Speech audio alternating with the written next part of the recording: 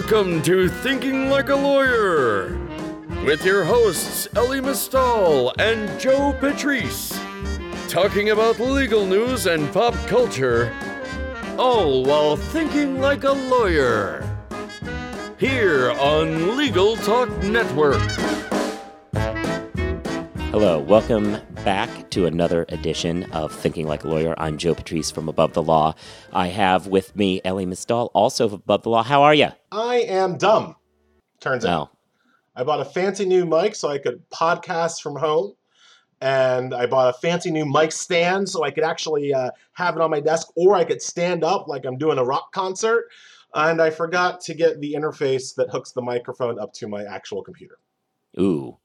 So to stand up, you were considering podcasting standing. That's Yes. taking that whole new standing desk trend to a new level. It gets my my baritone more engaged when I podcast. So I was going to do it. So I wanted the option of doing it standing, but I did not leave myself the option of doing it on my computer. Which so I'm coming to you via my webcam, which is not great. All right, so that's why it sounds like you're in the bottom of a well or something like that. Yes, exactly. Okay.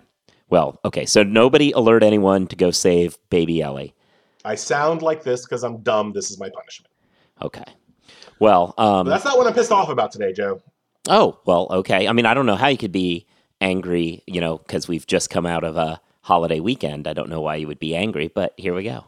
Well, because coming out of a holiday weekend, one of the things you learn when you have kids is that they want to go outside and play in various water sports during the hot summer days. And that's fine. We live in the suburbs. We're fully, water sports capable. We've got the sprinklers, we've got the slip and slide, and we have the kiddie pool. This is the fifth summer that I will have spent in the suburbs. And it is the fifth time that I have tried to find some implement that would simply heat my kids' kiddie pool so that the water isn't freezing when they get into it. I've tried solar lily pads, I've tried covers, I've tried everything that I can think of, and still, regardless of what I try, when I go outside and dip my foot in the kiddie pool, it is freezing hose water. And my kids are going to do it because they're kids and whatever, but after like 10 minutes, they're, looking like they're about to die of hypothermia. What color is your hose? Green. Interesting. I will say that there's some, if you were to get like a long black hose and curl it up and leave it in the sun such that the water's flowing. I know what you're talking about. Yeah, yes, I think that helps. That's the only thing that's helped. Is I string my green hose like down the length of my driveway, turn it on, and then turn it off, and the water that is left in the hose sometimes comes out relatively warm. That's it. And that's fine, but like that's not enough. That's not enough to actually fill the pool, right? And it just seems to me that we live in the 21st century. There should be some way, by the way, carbon footprint leaving way to warm the goddamn pool. Yeah. But there's not. Well, I mean, this seems like the real crisis that the combined might of all of us dealing with climate change should focus on is Jay Inslee needs to get his ass on that. Yeah, well, maybe he'll heed that call. Because he ain't going to be president. Well, no, I was just saying he could heed that call, but there's also the possibility that he might have missed the call. Know where I'm going here? Which brings us, as always, to our ad read. Are you missing calls? Are you spread too thin?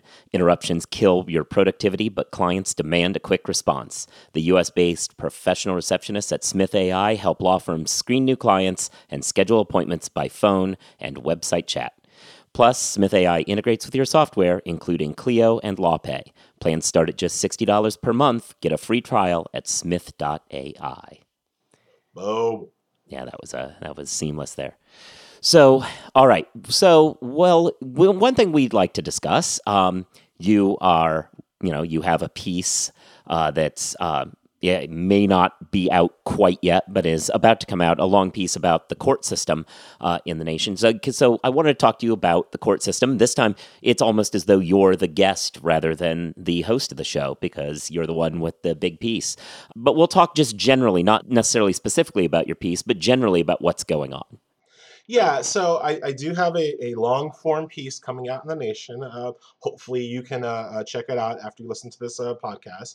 And it's about Trump's overall effect on the courts, not the Supreme Court. Everybody writes about the Supreme Court. Everybody knows Neil Gorsuch over Merrick Garland. Everybody knows there's an alleged attempted rapist on the court that the Republicans are very proud of.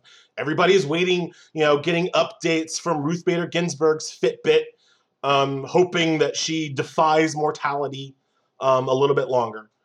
The real effect of Trump, Mitch McConnell's, and generally the federal society's impact through the Trump administration has not just been on the Supreme Court. It's been on all of the lower courts.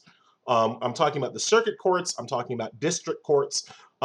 This spring, the Trump administration crossed the 100 nominee threshold. They have confirmed over 100 lower court judges to the bench. That is a record pace for 2 years into a presidential administration. Of those 138 have been confirmed on the circuit courts, which again is a record pace by comparison. At the same time, Barack Obama had only confirmed 19 judges. And it's a huge problem that's going to be with us for the rest of our lives, most likely. Trump is pushing the judges forward. They're arch-conservative judges. And God forbid, if he gets another term, he's going to be able to completely flip, not just some circuit. I mean, he's already flipped the Third Circuit.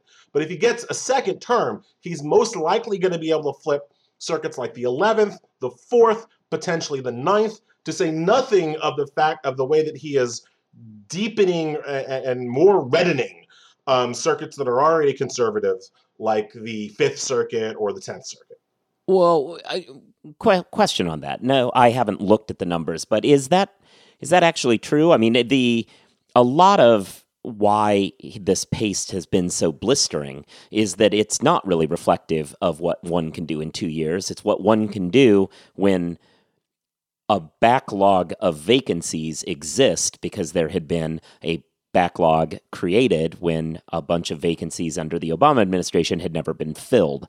So while that's allowed them to kind of do basically double duty for these first couple of years, if another term were to happen, are there that number of people that are poised to leave the bench that would actually allow that? Or is this, at some point here, we're about to hit that drop-off where they're not dealing with vacancies from 6 years ago anymore, and they're once again back to just the natural order of, the Grim Reaper's reach upon people? Right, and you are right to point out that the reason for this pace has been that McConnell held so many seats open during the Obama administration. Again, everybody remembers Merrick Garland, but Merrick Garland was merely the capstone of a long-term plan that McConnell put in place to thwart Democratic appointees throughout the Obama administration. Some people remember that we used to have a filibuster, not just for Supreme Court nominees, but also for district court nominees, for lower court nominees. And the reason why Harry Reid got rid of the filibuster for lower court nominees is that even as minority leader, McConnell was blocking Obama appointments simply because there were Obama appointments. There was no other, there was no deeper reason about their qualifications. He was just blocking them because they were Obama appointments. And so Reid changed the filibuster, but a little bit late in the game. The Democrats weren't, even with the change in the filibuster, the Democrats didn't exactly have 100 people that they were just ready to go out and nominate. And so that when McConnell took back over the Senate in 2014, he then went back to blocking all of these lower court appointees. So, Joe, you're absolutely right that part of the reason for the record pace has been that there are so many positions to fill. And you are right that the pace of nominees should slow down at some point, of confirmations should slow down at some point. But We're just talking about 2 years. So now with this kind of 2-year head start, if Trump has 6 more years to put conservatives on the bench, there are other circuits that he could flip. And I think, again, especially the fourth is looking, it could go, right? That's the next one we're worried about. He's already flipped the third. And then there's the issue with the circuits that are already conservative, making them just more and more conservative. Trust me, replacing, and this is really what the piece is about, replacing a Reagan judge with a Trump judge, is like replacing your poodle with a pit bull.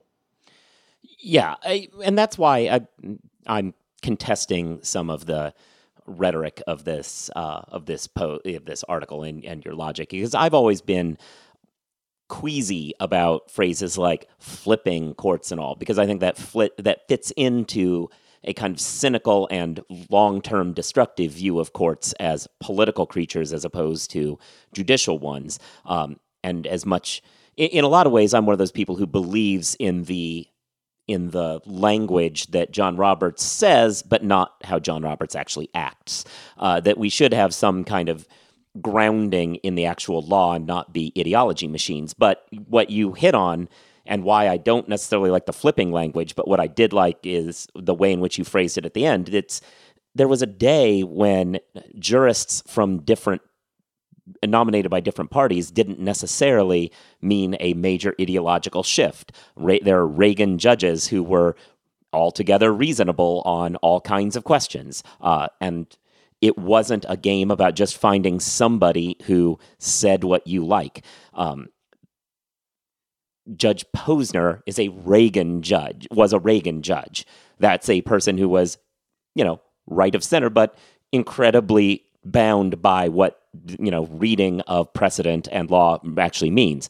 By contrast, John Bush, for instance, a Sixth Circuit judge that has been put up in this administration, is just a guy who wrote an anti-gay blog and therefore gets to be a Sixth Circuit judge. So I just wanted to be like the whole like flipping language. While not good, I think it is very important to remember that this isn't normal as far as how previous partisan administrations approached a lot of these jobs. We can talk a lot about Roberts and his judicial philosophy and whether that makes him a Republican judge, a conservative judge, or merely a judge. I obviously think that his policies and his jurisprudence show him to be more of a Republican judge than anything else. His rule is basically that Republicans get to win elections. I mean, that's what he's trying to accomplish on the Supreme Court. As you start to look down through the lower courts, what you find is that the people who make it to the Supreme Court, the John Robertses, the Neil Gorsuches, have refined their partisan hackery to such a point where it is elegant, right? It is defensible almost. I could easily spend the rest of my life arguing against Neil Gorsuch opinions, but it's hard to argue that he doesn't have an intellectual core when it comes to his decision making. That core is rotten, but it's there, it's real, and you can almost respect him for his intellectual consistency. The kinds of judges Trump is looking for don't have that, right? They don't have an intellectual core other than Republicans winning, and that is most elegantly, I guess, if you would, expressed by Brett Kavanaugh, whose entire career was based in the partisan hackery game. His entire career was based in partisan Republican politics, and now as he's on the Supreme Court, all we have seen from him, really, Ian Millhiser actually has a really good piece that came out a couple of weeks ago when you're listening to this, just looking back on Kavanaugh's first year on the court. All we can expect from Kavanaugh is Republican Party politics put in through the language of law. Yeah, and I think there's a few things there. Perhaps let's dig into that. So Gorsuch, this term, managed to join in some dissents with some very liberal-leaning dissents. With, I believe he sided with Sotomayor on a case in like a 7-2, where his position was much more from a libertarian bent, but he managed to agree with them. It struck me as though, like you said, there's a philosophy there as opposed to a partisan world. It's interesting you suggest that there's a view towards finding partisan folks. I wonder, do you think it's that they're just looking for one type, or that they have basically two categories of folks that they're willing to draw from, and that while Gorsuch may represent one kind that they like, they have another that is, and I think that I would put maybe a John Bush in that category, not a libertarian, but a true believer in a philosophy that tends to align with them, versus the people who just are stone cold, I just vote for what I have on my voter card. Do you think that the Federalist Society is making those distinctions, or happy with both kinds of those judges? I think there is a distinction, although I think, look, it's hard to say because the Federalist Society has stopped inviting me to their meetings, right? And so it's always hard to know who's pushing for what, where, why, and how, right? But in broad strokes, I think you are right to say that the Federalist Society wants two kinds of judges. One are the people who are hardcore originalists, hardcore textualists, who really, as I think you've actually said, Joe, this is the danger of second wave originalism. Antonin Scalia at least understood that originalism was a means to an end. Neil Gorsuch and those types, they actually believe this shit. And they're at some level even more dangerous than the Scalias of the past, because they think this is actually a legitimate way to think about the law. So the Federalist Society definitely likes some of those judges, but they will also support judges who get to the right result, that result being the Republican result, by any means necessary. So they will support, sure, the Neil Gorsuches of the world, but they'll also support people who are straight up judicial activists, like Don Willett, who wants to go back to a Lochner-era approach of aggressively overturning acts of Congress just because he thinks that Congress reached the wrong political result. So the Federalists are willing to play both sides of this. Where you really get to see a difference is that Mitch McConnell is kind of only on one side, right? Like, anybody that gets the right result is good for McConnell. He doesn't care if he gets the right result through racism or bigotry or homophobia or originalism, whatever. As long as you get to upholding Mitch McConnell's agenda, he's a fan of yours.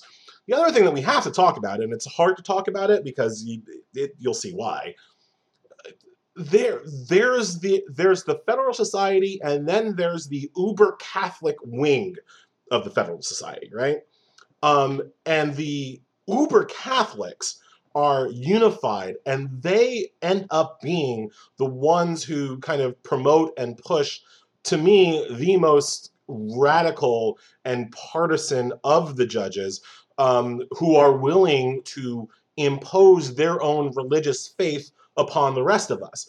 It is not an accident that 6 of the judges, if you count Neil Gorsuch, who was raised Catholic, are Catholic, right? That doesn't happen by happenstance in a country that's majority Protestant. It's not an accident that Brett Kavanaugh got Kennedy's job, and it's not an accident that the conservatives have, rallied around the flag of Amy Coney Barrett, who is part of a Catholic cult-like organization called People of Promise, where they pledge lifelong oaths to Jesus and crap like that. It's not an accident that she is the one that the conservatives want to replace Ruth Bader Ginsburg and finally do the hard work of overturning a woman's right to choose, right? So there are all of these kind of reasons why the Federalists and Mitch McConnell end up promoting certain judges, and only one reason is the intellectual heft of originalism and textualism, if you believe in that. This is the point where we point out that you actually are Catholic, so that the very know-nothing party sounding of that was not really not really reflective. I wasn't trying to be anti-religious. I know. My christening name is Michael. I'm. Yeah, it was not far from the papists and the New World Order sending black helicopters. But, I got where you were trying to go. Don't Dianne Feinstein mean. All right, fair enough. So back to all of this. So you've got this change, this kind of philosophical change, and you did raise a point that you attributed to me, which is fair, because I have said it before, that there's a second wave issue, that certain ideologies are ideologies of convenience. They're written out. They usually end up getting somebody a book deal, and then they move on knowing that it's a fig leaf, and then another generation comes along who really believes it. And that new generation is where things get out of control. And I think there is something to be said for that. And it's where you see both extremes on one side and also the occasional break where you see a Gorsuch flip to the other side because taking the argument to its literal conclusion that may not have been intended by the people who came up with it. Gorsuch is able to get to Gorsuch is your classic example of a guy who's able to get to the right conclusion for the wrong reasons. And everybody wants to laud him as some kind of intellectual stalwart who will sacrifice nothing for his judicial philosophy. And people seem to think that that's a positive thing about him, when actually it is that intellectual stubbornness that leads him to horrible outcomes more often than not, even though it sometimes leads him to relatively harmless dissents. So I want to go back to something earlier because it's been an issue. It's obviously deeply involved in what you're writing about, and it's something that I've had arguments with you and others before, so I want to kind of unpack it a little bit. The filibuster, which you point out is the instrument that both in its existence and its disappearance are largely responsible for these vacancies being held open and basically turning this 2-year stretch into, in effect, a 5-year stretch of nominations. The filibuster, should we have a filibuster at this point in the Senate? And if not, is there some reform? Should it not exist? What's your take on how this device should function, if at all? The filibuster is a thing that is great for democracy if both sides are going to respect it. But once we see that both sides are not going to respect it, then your side respecting it when the other side doesn't is just fucking stupid. Well, I mean, obviously, it's the Democrats who ultimately got rid of it. So they're the ones who got rid of it first, and that's what opened the door to where we are now. I mean, I've always kind of said that the purpose of the filibuster is because it's an anti-democratic, but it's anti-democratic to correct the anti-democratic nature of the Senate. The Senate is a body that would allow, theoretically, 40% of the voters to have a 51-vote majority. And so therefore there's this device that allows the people who are may represent more voters to slow down the Senate, even if they aren't in charge. I've always felt that the problem was we had a situation where the filibuster had changed from the, perhaps, if you're old enough, Mr. Smith Goes to Washington style, somebody has to stand up and grind everything to a halt. And it's something that in the age of media can be very powerful. We saw what happened in Texas a few years ago when there was a filibuster over abortion rights that became a huge story, and voters were able to have a weigh in of how they felt one way or the other.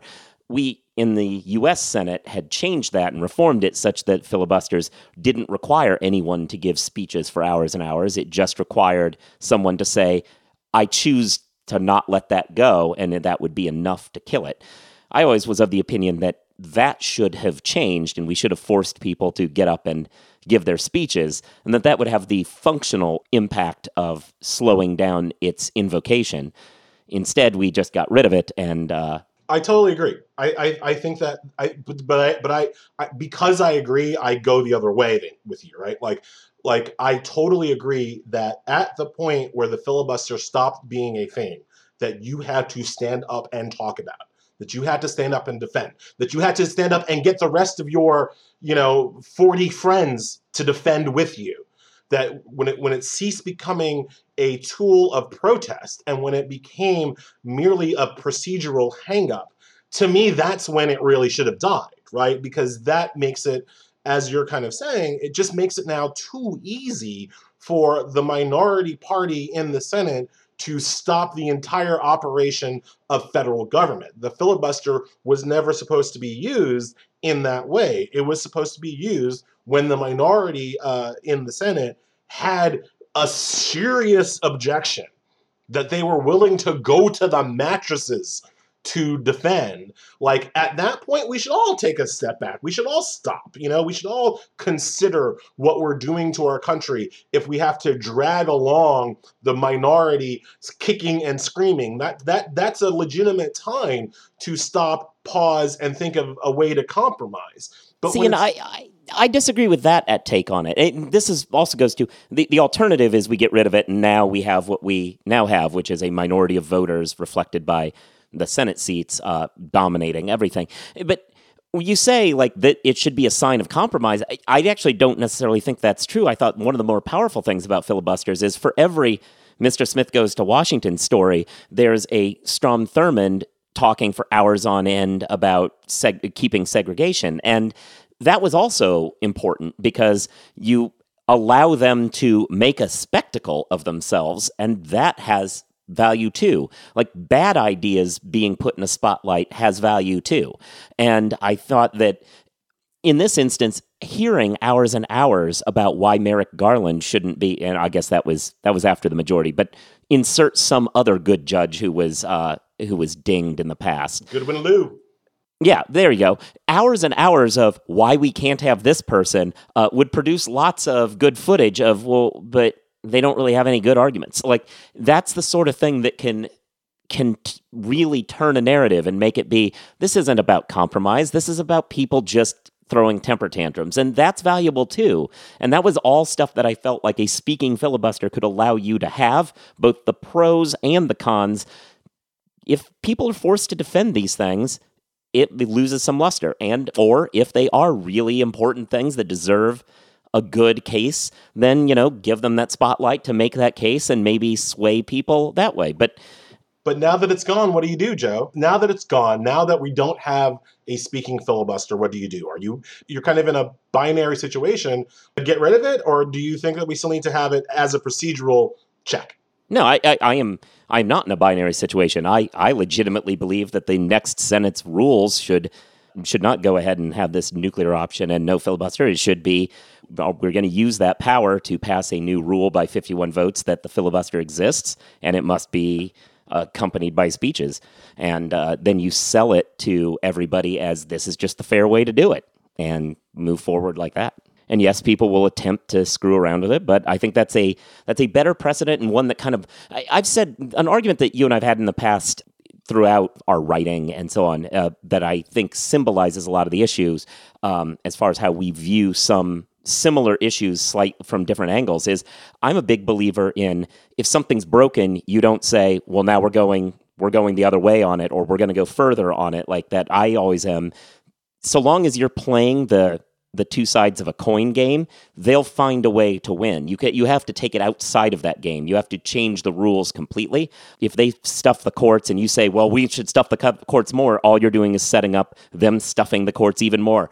But if you then say, well, they stuff the courts, term limits, do something like that just changes the entire battleground. That's about the only way you can actually get any real change. And that's why I'm like, no filibuster or go back to what we had. No, I think the new rule is you create a filibuster that is not what we had. And it's only through those kind of change the battlefield that you're ever going to be successful with this particular group of folks. And by that, I mostly mean McConnell. I hear what you're saying. I'm on team burn it down. Yeah, I mean, I fear like the burning it down is just a situation where you spread the gas everywhere and then some election happens and then you hand him a match. Like that's basically how the filibuster thing worked in the first place.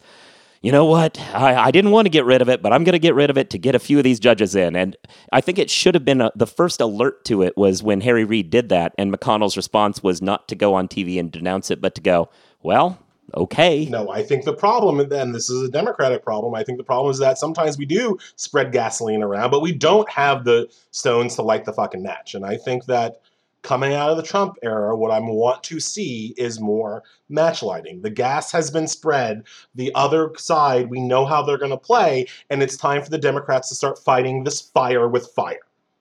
They want to pack the courts? No. Well, I'll pack the courts. I'll pack the courts with 10 fucking people. They want to come over the top and go to 20 when they have the next chance. Then when I have the next chance, I'll go to 30, and we'll keep playing this damn game until the other side agrees that we're going to follow some rules. Yeah, that never then happens. And more importantly, it feeds the kind of narrative that they love to spread, which is a cynicism that we're both like each other. They really thrive on the idea that the Democrats aren't, or liberals generally, are not an alternative to them. It's just, well, they're just doing the same thing we are. It normalizes what they do. It's a way in which they can spread kind of a disaffected, which is really they have because of the demographics of the country. They can win on cynicism and apathy, people just saying, hey, politics, I mean, they're all doing the same thing. They're all fighting. And I don't know. That getting those voters out of the system is actually a win for them, whereas it's a general loss for Democrats who need those votes. So that's a large part of the worry with that sort of approach. Okay, we're going to have to agree to disagree. Right. I mean, I understand. Like we've talked before, that we've come to an impasse where we know that my position and we know that you're wrong, and we just have moved on from that. And we've managed to do the show anyway. Because we're professionals. Right. I mean, that's the thing. Speaking of professionals, it's been a couple weeks now, but how do you like in basketball this season? We're not going to talk about that. I wanted to bring up something controversial.